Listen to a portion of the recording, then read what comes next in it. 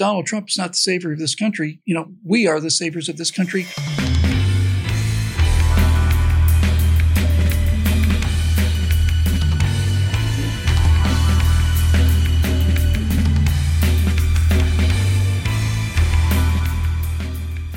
Hi, everybody. Welcome to the Virtue Signal. I'm Bill Whittle here with my friend and colleague, Alfonso Rachel. And this is the show where we try to talk a little bit about the stuff underneath the politics. And this one's a little more on the political side of the underneath the politics, though. Donald Trump was on a CNN town hall a few days ago as we record this. And opinions vary, but it looked to me like he kind of ate them alive. And I think the thing I'd like to talk about today is it's amazing what happens when you have somebody who's not willing to walk into these prepared kill boxes and just not play by the rules that are laid down by these people who build rules so that you can never succeed.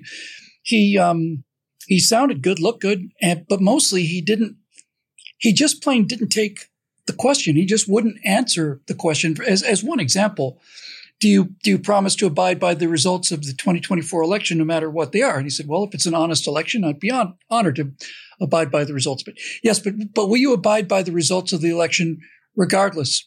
And he said, if it's an honest election, you know what I mean? She's trying to paint him into this corner, trying to paint him as an election denier and all the rest of it. And he's just plain not going there. And it's been a little rocky for Donald Trump since 2020, rocky for the whole country and for all of us as well.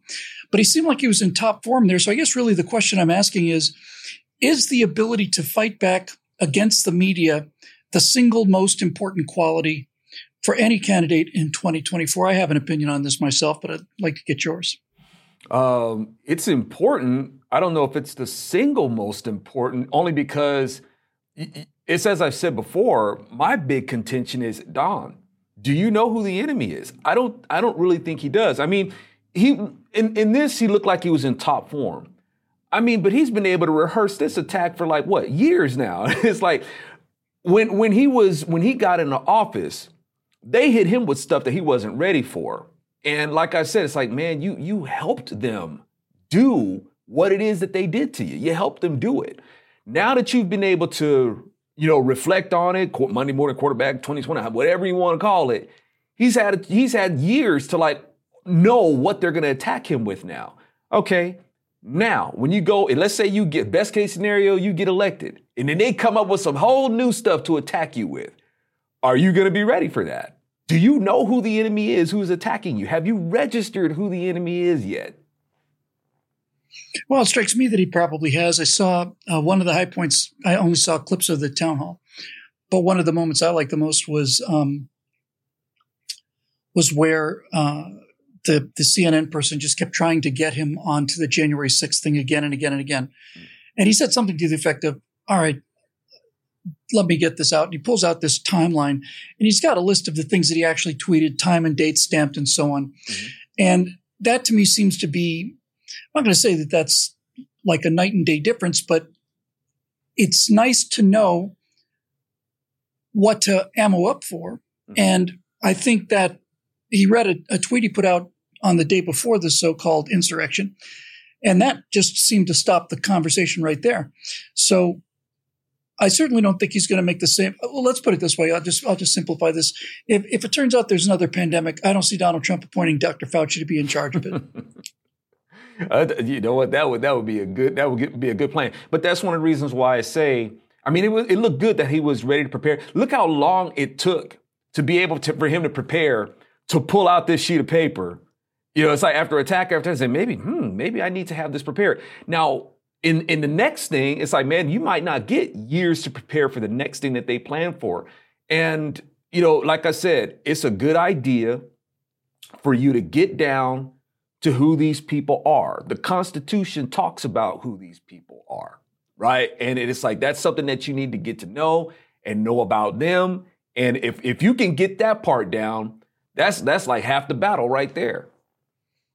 One of the things I spoke about, I guess, on the last Stratosphere Lounge was if he is reelected, and certainly this is what I would do if I were president, especially if I was in his shoes. In terms of knowing who the enemy is, I would start investigations immediately, but I wouldn't go for the top first. I'd go for the bottom first. I would go and I'd get this guy. You remember Peter Strzok, the guy who swapped those emails back, the FBI agent, that smarmy, greasy looking, oily son of a gun who it doesn't narrow it down a lot, but well, I think I really, it's not a hard part to clear. But this was like a guy who basically sent emails to his girlfriend, who was also in the department, that it's up to the two of them to stop Trump.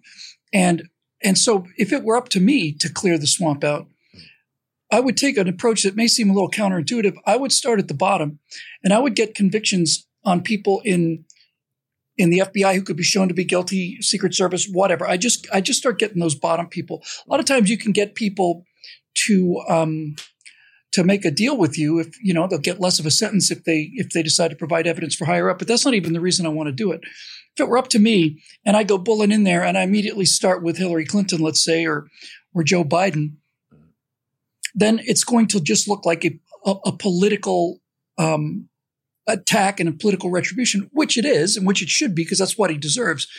But as another example, if I was going after Joe Biden, I wouldn't mention Joe Biden until I had Hunter Biden in jail. And so I would make the point of showing to the American people that these low-level things are corrupt. And then the people who are managing those people are corrupt. And then the people who sent out the managers, guys like James Comey and the rest of these guys, they're corrupt too, Eric Holder. And I would just work my way to the top. I'd kind of like run the film backwards, because these organizations were corrupted from the top down. So if I was Donald Trump and I was determined to really clean the stables this time and not assume that things weren't as bad as they actually were, I would start from the bottom and work my way up in a sort of inevitable pyramid of showing that the entire organization, the Democratic National Party, the Biden crime family, all of it is corrupt. But I wouldn't go for the top first. And if I were to bring charges, and I'd bring a lot of charges, I would have this thing so war gamed. I would try this case 4 or 5 times before I ever press charges. I would look for any of these errors that like Mark Furman and so on with the O.J. Simpson case. I get those bugs out of the way right away. And I'd never do what that guy Darden did. I'd never ask a question. It's the simplest rule of trial law. Is never ask a question you don't know the answer to. So when the O.J. Simpson trial happens, can you try on this bloody glove and professional actor, with gloves on under the gloves? Oh, gee, it doesn't fit. I would rehearse the living daylights out of that, and make sure that stuff didn't happen. But what do you think that he can do so that what would you recommend he do differently if he gets reelected in 2024? Really quick, I want to address, man, I like your strategy, man. You're speaking like a martial artist. In martial arts, man, we call it chopping it down at the base. Oh, okay. A lot of times, in martial arts, you want to headhunt, right? You want to get that shot to the head. And your opponent most likely knows that's where you want to hit them too. So they're going to guard their head a lot. And this person is still trying to drill them at the head, when they got their body open. You got this nice big torso target that you can go after while they're trying to protect their head, preemptively trying to protect it. But better yet, you could just go ahead and start chopping at the base, be able to, take their legs out from underneath them.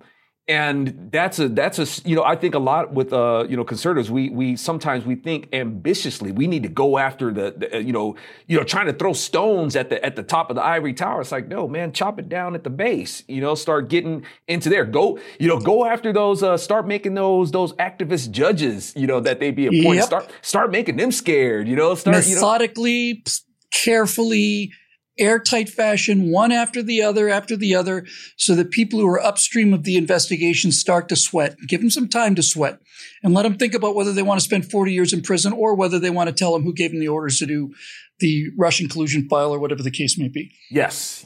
Go after those guys, And in terms of what I would do, I think, and this is a message for conservatives in general, and I think a lot of them get it. I just don't know if they know. I don't know if it really registers with them.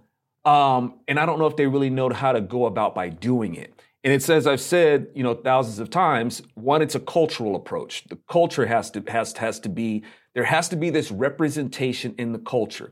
If you want your political representation to be stable and to be solid, you have to have cultural representation that upholds that. And conservatives really don't have that. And a lot of times they not only do they not have it, they sabotage any chance of building it because they keep giving Democrats what they need to destroy it every time. One of those things that actually the main thing is the race narrative. The reason why Democrats can get away with all this sort of stuff, it doesn't matter what it is, Bill. It doesn't matter what it is. Unfortunately, out of a knee-jerk reaction or whichever, conservatives tend to respond exactly how Democrats plan for them to do it. That's why they're as successful as they are. Yes. They understand the psychology and the rhetoric perfectly. Yes. And the thing is, it's such a cheap strategy. It doesn't really take a genius to understand it. Unfortunately, but it works. You hit these emotional triggers. You expect conservatives to respond exactly how you want them to respond. And then from there, it just becomes a feedback loop. And I keep trying to tell conservatives, you don't want to respond that way. It's not going to be an admission of guilt for you. It's not going to be you giving up any ground or anything like that. What you're going to do is, like, since we're talking about martial arts, you are basically going to use their own weapons. You're going to use their own momentum. You're going to use their own strategy against them. It'll work. But, unfortunately, to this day, it's something that's not implemented. Trump doesn't do it. His voters don't do it. And I'm like, well, it looks like we're going to go through this again. That's like the idea of swordlessness, right? The ultimate victory is where you walk into an enemy camp without any weapons. You use the enemy's sword against them. Mm-hmm. That's just complete mastery. So if their sword is this rhetorical, offensive, this concept, offensive of just perpetually attacking and painting and tarring your opponents with lies that don't ever have to be covered up because there's no chance to refute them when they own all the media outlets and so on. The thing I saw with Donald Trump on the town hall, and that I've seen with him before, obviously, is that he goes on the offensive with these people. And so can you give us an example of two things? First of all, we'll do one at a time. You mentioned we don't have cultural representation. What do you mean by that? Actually, the only cultural representation that we seem to have is the representation that the Democrats make up for us. In terms of the identity of who conservatives are and Republicans, who they... Yes, what conservatism is, what capitalism is, what the free market is, what national defense is, what the Second Amendment means, these things that we stand by, pro-life issues and things like that. Democrats are the ones drawing the narrative. And like I said, the weapon that they use the most effectively to do that is the race narrative. And from there, they can paint us however they want. In terms of culture, where is our representation really on in mass radio? In terms of teleplays. No, movies. We're always the villains in our own mythology. Yeah, absolutely. Education. Even in education, man. Oh my goodness. Even in almost practically now, even in church. Right. In church too. Yeah. God is gay, God is trans, that kind of thing. Yes. It's one thing for those people to say that, but there are let's just say church officials rather than pastors or whatever who invite people into church to say things like that to show everybody how forward and progressive they are. And it's kind of hard to win with a team that just keeps unlocking the doors, to the fort and putting out a big "come on in, we got free beer" sign to the invaders. Yeah. I mean, I've seen it for years, Bill, and I've even warned against this. When you have pastors, and a lot of times, even these pastors are more on the conservative side. They'll say, well, God is neither a Republican or a Democrat, and they say these things for an applause line. All you really did was polarize your congregation. It's like, and you're capitulating to this rule that we can't speak about politics in church in fear of losing your 501c3 status, which is another load of ground that the church should have never given up, right? Never should have given up that ground and and answer to the state on how they're going to conduct their sermons and how they're going to use their platform to edify people on how to vote according to our charter that recognize our God-given rights.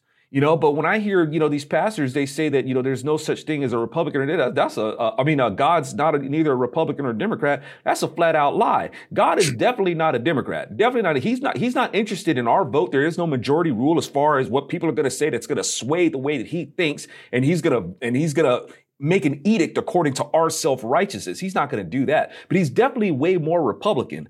If we're talking about a representative, well, Jesus is our high representative and he is the law and we are under his rule of law. That is definitely Republican. So it's like, for pastors to make this statement and just polarize their audience, you make them useless in terms of the voting discourse. Make them useless, yeah. Exactly. So we need to be mobilized to be able to do that. I'm not saying get out there and the pastors should be telling people how to vote, but they do need to be edified in a way where they understand that this platform right here, this lines up with our primary constitution, the Word of God itself, and our national constitution. And what the Democrats are talking about is at total odds and fully antithetical with our eternal constitution and the constitution representing the supreme law of the land.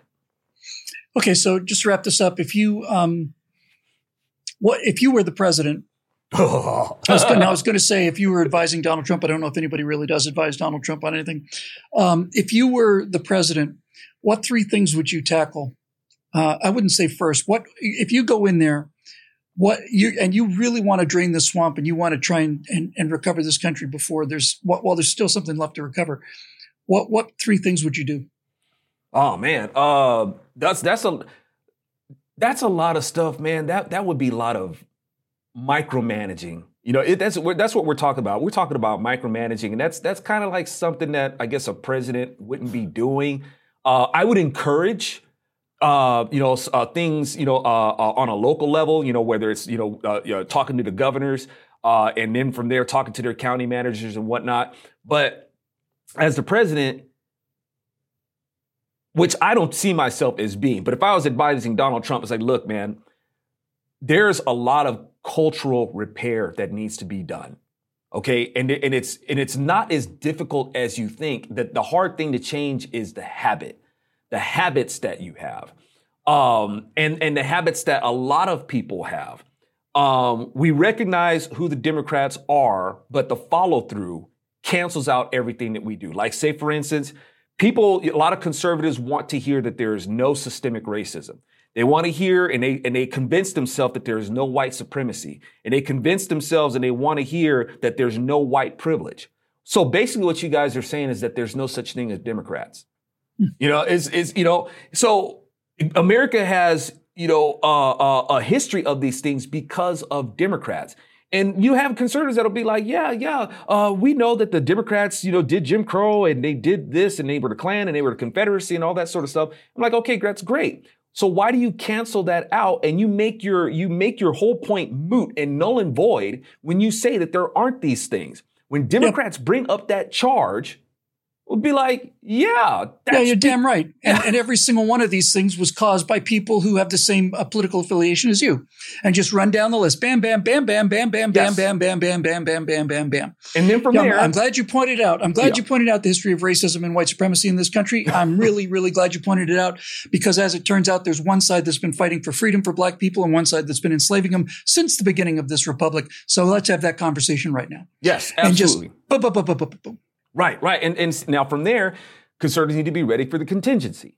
That being, there was a party switch and the parties have switched sides. And I'm like, look, man, parties don't switch sides the same way that you think that genders can switch sides. Okay. That's right. And then from there, it's like, look, I mean, even Malcolm X, before the so-called party switch, the so-called party switch that I guess could have happened at any time somewhere between Lee Atwater and Barry Goldwater and all that sort of stuff. And if there was this mass exodus, I think Barry Goldwater would have won. Okay. But anyway, Malcolm X even said, look, if you're voting for the Democrat Party, you're a political chump and a traitor to your race. Okay. He said that before there was a big party switch. So what was Black people's excuse for switching then? And what was really white people's excuse for switching then? And if Democrats all became Republicans, then where did those Republicans go? So it's like things like that. But there's a short answer for that. Yeah. There was no party switch. There was a strategy switch. Right. There was a strategy switch on the part of the Democrats. Yes. Lyndon Johnson used a choice word for Black people in this country for most of his life. And basically he said, you know what, we're going to start handing people out. We're just going to basically buy Black people. We're going to make them dependent on the government. And we'll have those N-words voting Democrat for the next 200 years. Right. And that's a direct quote from him. Except, of course, I've toned it down just a little bit from what Johnson actually said. That was the real Southern strategy. So yeah, exactly. So you go from being a party that's openly in favor of Jim Crow and all the rest of it, and you realize you're going to lose every election from now on. So you say, okay, I'm not going to change my opinion of black people, but I am certainly going to change my strategy. I'm going to buy them off with trinkets. Mm-hmm. That's basically it, right? I'm going to buy Manhattan for $24 worth of shiny beads, and I'm going to hand off. I'm going to have these social welfare programs, Great Society programs, and I'm going to essentially say to them, if you vote for Democrats, we'll give you stuff. And they did, and they did, and look where we are now. These kind of things can be easily defeated, but number one, you have to know your facts, and number two, you have to know how to present those facts, and that is aggressively and defiantly. Like, you don't believe me? You out there, I see all of you shaking your head out there in the audience. You all have devices. Get out your devices and find out right now. Look at who wrote the Jim Crow laws. Look, find out what political party George Wallace was. Just look it up, and go at it that way. Now, if it was up to me to do three things in order, I would do, number one, I'm going to break up big tech, and I'm going to use the law. I'm not going to make it a political issue. I'm just going to say, look, you're either publishers or you're carriers. You're editorializing by censoring certain viewpoints to fit with your political prescription, your political disposition. And so therefore you are no longer carriers. So we're going to break you up. I just break them up the way they broke up Ma Bell. And when they broke up Ma Bell, phone rates just dropped. When they broke up the airlines in terms of their regulation, the rates just fell. I'd make this something, I think you'd get 90% of Americans behind you if you said, look, I don't want the government snooping on me, and you don't want the government snooping on you, and you don't want corporations taking your money or taking your buying preferences in order to blackmail you either, right? We're all on the same team on this, right? That's the first thing I'd do, because if you don't do that, you don't get to control information flow. And we've already seen that if you control the information flow, you can get away with anything. Mm-hmm. So first thing I'd do is break up big tech. Second thing I'd do is secure the border, and I would deport people aggressively. I would make a deal with Mexico to go in there and clean out these cartels, and I would basically look at this as a legitimate use for the United States Army, because it is a foreign invasion. I think you can make that case very clearly. And the third thing I would do is I would go after military readiness. I would put aside a lot more money. I'd rather have 7 carrier strike groups filled with fit people who are patriots and competent than 11 filled with uniformly, fat, weak-minded people who don't want to be there and are, basically carrying this woke infection through the military. I think you do those 3 things, everything else takes care of itself. If you can control the information, then you can make the cases for lower taxes and all the other things that follow. But those 3 things to me seem to be the crisis things, and I think the president has unique ability to do all 3 of those things in a way that many other issues he really needs the Congress for. Sure, man. And of course, not to kick a dead horse, but a lot of those things are, contingent on if he can make the case culturally where the Republican Party stands and not deserving of this narrative that the Democrats have made on him. And yep. It's even with the, doing the things with the, our social media and stuff like that. I mean, I don't know. I'm wondering how much leverage he could put on that, because these are things that, we use for free. And that's the big thing, folks. These things, they were bait. They used the image of them being free to get a whole lot of data from us. And now they're abusing that information to deceive us and control us. And it's almost hard, I don't know if you know this, Bill, but the way information is, like, even when we say, hey, you can look this up and look at that stuff's starting to get scrubbed. Oh, no, absolutely. It's harder to find those truths now, man. Those things we learned about those stuff from using the internet, and before the internet, was becoming advent, we would start hearing these things, if you did your own research on them. But now, stuff is getting scrubbed, man. And the gatekeepers of the internet, that is something that would be great if we could get a handle on those. I'd give up anything to get big tech broken up. I'd give up everything else on the table if that's what it took to break up big tech. That would be my absolute number one primary job, because without the control of if they control the information flow, as we've seen in 2020, if that Hunter Biden story was allowed to proceed, it would have been the end of Joe Biden, period, and hundreds of other cases as well. I think finally, folks, just to wrap this up, I really miss Ronald Reagan. And what Zoe and I have been talking about is not just that you have to fight back, but also the method in which you fight back. And Reagan, especially his humor, was just, it was so, look, the country's divided into three parts. There's incorrigible progressives, incorrigible conservatives, and there's a third part that will move. And when Reagan decided to go after Democrats and progressives, he said, just this one joke that I like so much, he said there was a Democratic meeting, and a lot of people there at a convention, and there was this kid there selling Democratic kittens for sale, Democratic kitten for sale, Democratic kittens for sale. But he kind of paid no attention to it. 2 weeks later, there was the same venue. There was a Republican convention, and sure enough, they had the same kid there, and he had the same kittens. They're going, Republican kittens for sale, Republican kittens for sale. And somebody came up to him and said, "Kid, these are the same kittens. Last week you were calling them Democratic kittens for sale. How come you're calling them Republican kittens now?" And he said, "Because now their eyes are open." And that kind of thing is ideal. It's that happy warrior kind of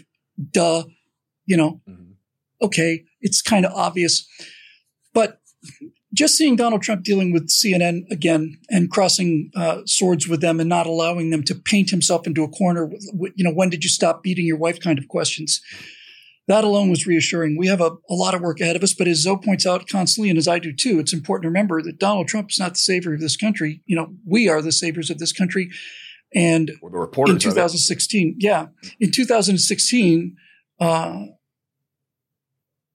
we had a Republican president and a Republican Congress, and the Republican Congress dropped the ball as well. So we better get our act together and figure out what we want to save here. But I actually feel pretty good about it.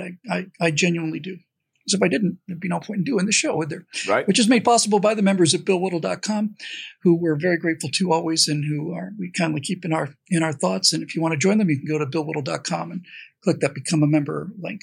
For Alfonso Rachel, I'm Bill Whittle. Thanks for joining us. We'll see you next time here on The Virtue Signal.